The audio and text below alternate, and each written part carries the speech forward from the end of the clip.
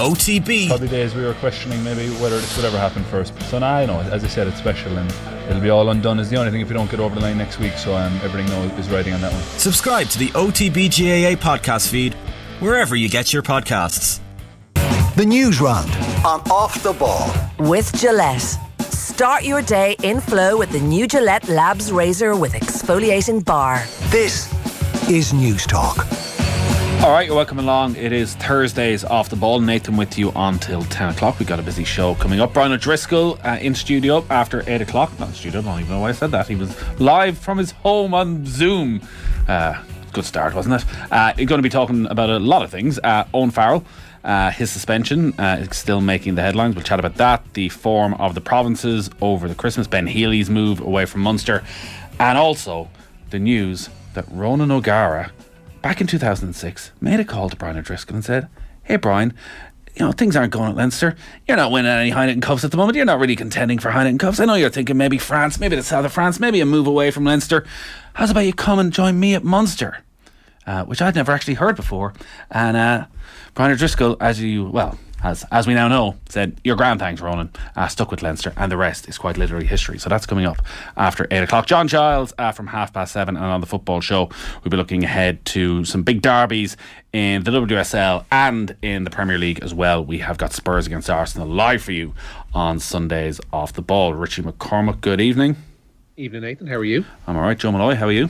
Nathan, great to be in studio with you. Evening. Yeah, I just I don't know. I'm so used to just pretending about things these days. I just went with it. How are you?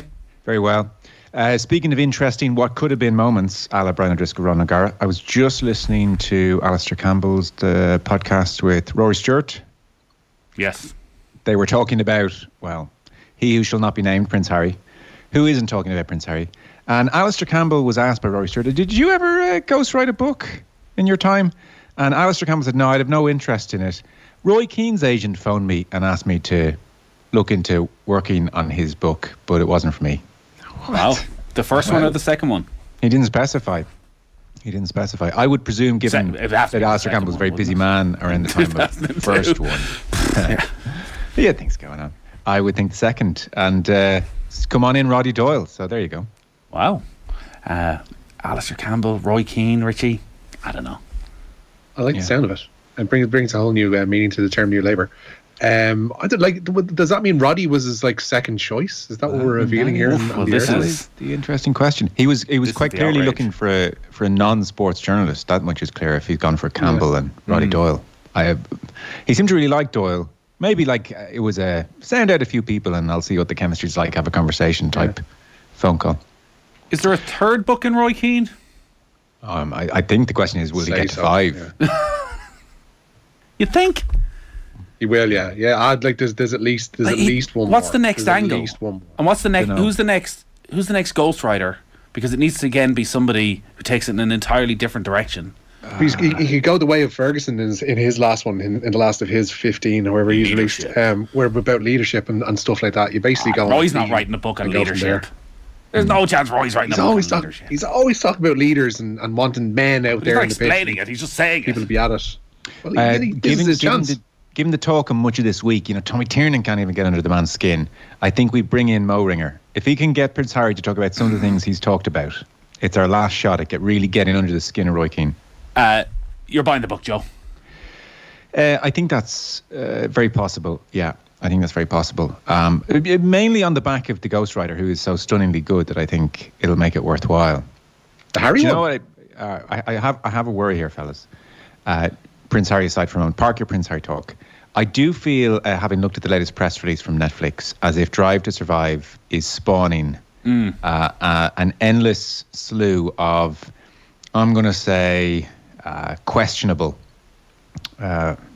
follow-ups. So we talked about the golf version, which is coming up, Nathan. Yeah. Neither of us were very impressed with the trailer. It was a worrying trailer. So on the horizon, they have Breakpoint, which is the tennis version of Drive to Survive. Then they have Full Swing, which is the golf version. Then naturally they have Drive to Survive season 5. Then they have Heart of Invictus coming this summer.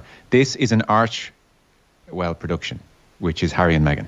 This is all about the Invictus Harry games. Invented the Invictus Games. He did indeed, yeah. And now I'm sure we've all seen photos of Meghan and Harry giving athletes involved, a big hug with a camera crew 2 feet away and a guy holding a sound boom, and it's that kind of a thing. Don't be cynical about that, Joe. There's no. The Invictus Games are, a very good thing. They are a very good thing. Harry and Meghan leveraging the publicity to get 100 million from Netflix, I'm less sure about. Untitled as of yet, but a Tour de France docu-series coming your way this summer as well about the 2022 tour. The Six Nations 2023 will be coming at you in 2024. So again, it's the Drive to Survive. The same producers, they're doing the Six Nations treatment. You guys are busy. Couple of weeks. And untitled as of yet, but FIFA World Cup 2022 coming at you in the summer of 2023. This was all the Netflix press release. It is endless. It is endless. And I do think there is a chance we'll be sitting around in about a year's time saying, my God, Drive to Survive really did unleash an endless slew of questionable quality documentaries. I hope I'm proved massively wrong, but the golf documentary just had a theme of, it's really hard to win. It's really hard to win. Just players saying that over and over again. And I could not think of a more bland or less revealing theme. That's what they say after every round anyway. So that worried me. I've no doubt that Adrian Barry and Colin Buhig will put that to the producers of Breakpoint, the Netflix tennis documentary, when they're on the show tomorrow morning. The reviews of that are somewhat mixed. Again, the expectations now for all of these documentaries are so high. And what made Drive to Survive such a success, there's no guarantees that transfers to any of these other sports. No. And like I was making the point with Full Swing, the golf version that's coming out next month, it's not aimed at the Golf Weekly audience. Like, I saw one of the main American golf writers making the point that this is golf's biggest opportunity to grow the game, that quote they love.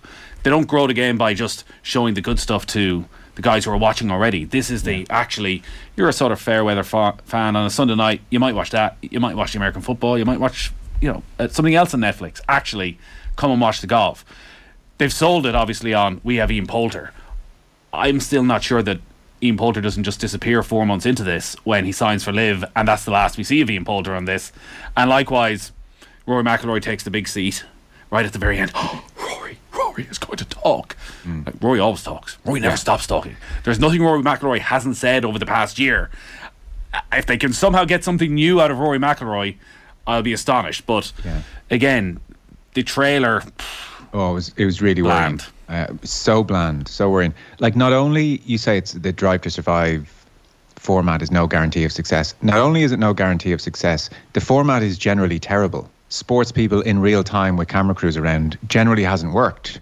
Drive to Survive being a rare exception. So it's quite interesting they've taken a format that generally doesn't work, that doesn't have Gunter, who is mic'd up at all times, in a sport where they're pretty open with the media anyway. Like, you have drivers being interviewed on the grid at the best of times. That's just an aspect of the sport. They're more open to the media in that way, unlike other sports. But you take Gunter, who's mic'd up, who's a brilliantly combustible character, and he's rowing, and he's saying how much he hates that guy over there and all the rest of it. I'm holding my breath. We had heard that the golf version was very, very good, but now increasingly the more I think about it, hearing that from people almost directly involved. So we'll see. Like with the golf thing, it doesn't need to be explosive, but it needs to be, I was saying to you even on the podcast that there's, a fairly healthily populated prayer group on the PGA Tour. I'd love a look in at that and see how that operates, Well, we did imagine the scene of they go to Scotty Scheffler and Zach Johnson talking about prayer group, and then it just flicks to Brooks Koepka raising his eyes to heaven in between. Maybe shouting nerds. But that would be genuinely quite interesting, them getting into their faith, or like there's a shot of Ian Poulter, the best, the most intimate shot in the trailer is Ian Poulter like throwing something in the locker room, but look, he's performative at the very best of times. The whole thumping of the chest, even in the Ryder Cup. So him performing for a camera isn't really going to overly grab me, I would think. What I was hoping to see in the trailer was like Jordan Spieth and Justin Thomas, who are good friends, mic'd up, forgetting they're mic'd up almost like Gunter does in Drive to Survive, and one of them saying, man, I can't believe I'm playing with so-and-so again. He's so slow, or he's so this, or that. And look, that's particularly, that would be unbelievable. But some more along those lines, that candid stuff, whereas I feel like they're all very aware when they're on camera, and will be it'll just be interview based, just based on the trailer. And I'm wondering, Drive to Survive been such a success. I wonder, will we remember it as still unsurpassed in a couple of years? What they have to work with for the golf, they couldn't have picked a better year. Like, golf has never been more interesting. Yeah. And you're right. Do we see inside the locker room from Rory at the Open Championship? Do we see inside the locker room even with Mito Pereira as he blew up? Yeah. Do we have the video when the live guys are walking along the range after the Phil Mickelson interview, and the Phil Mickelson interview is released and Dustin Johnson has to backtrack and say, I'm never going to go? Like, is it built? How much are the PGA Tour going to allow this be about live, which is the most interesting part of the entire year? As you went through that list, it's sort of, the expectation levels went down rapidly, Richie. The behind the scenes on the Six Nations, again, like, there's always some interest in what goes on when, down in Carton House for the 4 months the players are there. I'm not sure it's actually that exciting. A lot of players sitting around drinking coffee all day. And the World Cup one, it's going to be a lot of Salt Bay. Yeah, there is. Yeah, he's going to be back in our lives. Does it lend itself more, these documentaries, to the individual sport? Yeah, because big time. Because you're talking about 6 teams where they've got 30 odd in a squad each, and it's just way too diffuse to get anything of real interest and substance out of them. Whereas if you concentrate on a certain number of golfers and then control it in the edit afterwards and get the good stuff, like I've no doubt they'll actually get really good stuff and really good, entertaining stuff from the tennis ones and from the golf documentaries over the course of the next few weeks. The team sports one is where I worry, because it's too hard to angle out. Like, people are kind of, whatever about people performing in front of the cameras, they're really, careful about how they would perform in front of the cameras around other teammates.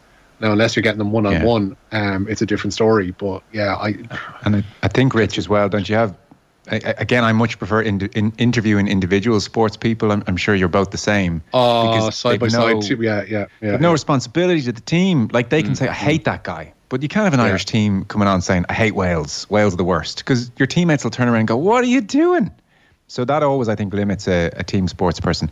Look, the golf one may well be good, but I don't know, Nathan, if you agree. They've definitely, if it's obviously so good and they're so confident in it, they've held back anything interesting in the Are you saying that as people who are mad golf heads, though? You see, I think everything inside out there's already? Definitely that possibility that I'll find the tennis one more interesting than the golf one, because I don't know that much about the personalities. And with the trailer, maybe they're just saying, look, we got all the big names. We have most of the top 10 in the world. We have Ian Poulter, who people recognise and now know has gone to live. So we have them, and they're going to be a part of this, and that's the first selling point. Yeah. I want to see some characters to emerge during this, and again, the Gunter types who pre-Drive to Survive, nobody not involved around Formula 1 would have really known about or had an interest in. So, who are the agents? Who are the live guys on the range? Are they on this? Are they sort of been singled out? By the end of this, are we getting a real insight that we've never had before? And you do need a bit of gossip. Like, big time. You do need Thomas and Spieth talking about Brooks Koepka behind his back. Yeah, for it to be real and authentic, and it's just increasingly now when you see just the sheer number of these, like, okay, they've all realised we can either make our sport really, really popular, or at worst we'll get a few quid. And I don't know. I wonder what the motivation was. Did Formula 1 even give too much thought to Drive to Survive? You get the sense they are almost, just go in there and do your thing, and they came away with the magic. Whereas a bit like reality TV contestants in season 2, 3, 4 and beyond, they're very aware of how the finished product will look. They're like, Naughty Nick really got hung out to dry there on Big Brother. Not falling for that again. Big Brother 2 was the last year of innocence, really. The news round brought to you with Gillette Labs for an effortless finish to your day. Good to get the Roy Keane story out of the way early, lads. That was it. Short and sweet. Wasn't Keane going to go with Kimmage first? Oh, well, then why wouldn't that have happened? No. I mean, Kimmage would have been open to going with Roy. I'll have to find out. Or maybe Kimmage is the next one. Yeah, that'd be good. I want to know Keane's ranking of these lads. Really do. Sometime. Yeah. I'm sure he'll tell us. I can't imagine he took well to being turned down by Alistair Campbell. Yeah. Kind of stuff on his mind, I guess, at the time, even if he wasn't necessarily in government. The aftermath of that wasn't pretty. What is going on, Richie? The FAI has appointed Eileen Gleeson as head of women's and girls football. The former assistant to Republic of Ireland manager Vera Powell will be tasked with the development and growth of the women's game in Ireland. Gleeson holds a UEFA Pro licence and recently left her role as manager of Glasgow City, while she was also a league and cup winner with Peamount. Tony Elms has been appointed assistant to Vera Powell on a full-time basis, while Andrew Holt is the new performance analyst for the senior team. That's all ahead, of course, of their appearance at the World Cup later this year. Yeah, this is all very positive, Joe. Investment, sustainable investment going in around the women's game in Ireland. Eileen Gleeson, obviously somebody very well respected who knows the game already from top to bottom. Even having a full-time assistant manager to Vera Powell so that Tom Eames can commit every minute of every day between now and the World Cup to thinking about it. And a performance analyst in there as well in Andrew Holt. So already you would have to believe that the success of qualifying for the World Cup is paying some long-term dividends. For sure, it all feels very, very good. Look what they have achieved with just an experienced manager and limited support across the playing lives of these players. So imagine what the next generation could do with all that support. So really positive. Is football tonight as well, Richie, in the Premier League? There is, yeah. There's one game in the Premier League. Fulham have the chance to move above Liverpool in the table tonight if they win at home to Chelsea. They're without the suspended striker Alexander Mitrovic, their top scorer for the season. He's suspended. He's replaced by Vinicius in their front line. And João Felix makes a debut start for Chelsea. Kick-off at Craven Cottage is at 8 p.m. Chelsea back to a back three as well tonight, perhaps crucially. Straight in. I guess they're paying so much for his 6 months that they might as well use him for every second they can. Absolutely. Yeah, it's really hard to know what to expect with Chelsea at all. John John's very keen to talk about Graham Potter this evening and his comments about it being the toughest job in football and having a meeting with senior players, gathering around the four most experienced lads and deciding, let's give this a good go. I felt at the time Graham Potter should take this job. Big jobs don't come up like this very often. We've seen any amount of English managers go on a hot run of form and miss their time, but really in the last week or so it's felt a little bit like he's been out of his depth. Yeah, I do think his public comments have been over scrutinised because the results have been so bad. I was listening to a podcast on The Athletic and they're positing the theory that he's just too nice. He's too normal. He's just too normal.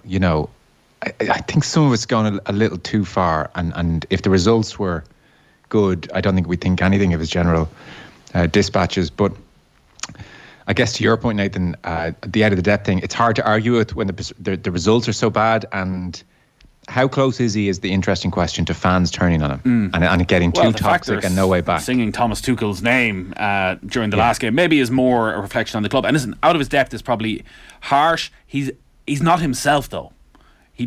The way Chelsea are playing is not a reflection of the way he has gone through his career so far, the negativity that they've approached a lot of games with. And listen, they have endless injuries, and it's catastrophic. The injury list. You need your best players. They're missing Reece James and Ben Chilwell, who are up there as the best fullback partnership and are responsible for so many of their goals and their assists all season. They're missing N'Golo Kante, who, when he's on it, is arguably still the best midfielder in the Premier League, and they've no striker. That's not his fault. So it could just be wrong man, wrong place, wrong time. But you do hope that they stick with what they've said, which is this is a long-term project. Like looking at that 11th night, it's all over the place. There's a few kids in there who've been thrown in again. There's João Felix who just arrived in 2 days ago. It's just that bit of, does a more experienced manager just go in and I'm taking charge of this, rather than a bit of Graham Potter just hoping that they stick with him and give him the time and it'll all come right in a year. Yeah, it's and there is a parallel, isn't there, with Frank Lampard, the more inexperienced manager who had a Chelsea squad which at the time looked incredibly imbalanced. And this is what was being said about this Chelsea squad when Lampard had it, that Chelsea squad, is that it's a bit of a mishmash, bit of a mess. Hard now, it'd be hard. The transfer embargo, I don't know, how's Frank meant to make sense of this? And Thomas Tuchel came in and in the space of one game had moved to a back three and turned them into a Champions League winning team. He made total sense of it instantly.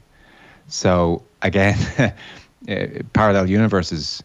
If Potter was to get the bullet, and as you asked the question, more experienced manager comes in, suddenly maybe he does make sense of it. But I do genuinely think in Potter's case, the injury list is prohibitive for almost anyone.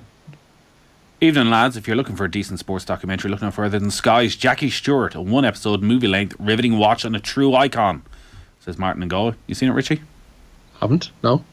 We'll seek it out. All right. It's turning quickly into one of those. We'll have a million recommendations for sports documentaries over the next 10 minutes. 53106 is the text number. Where we go next?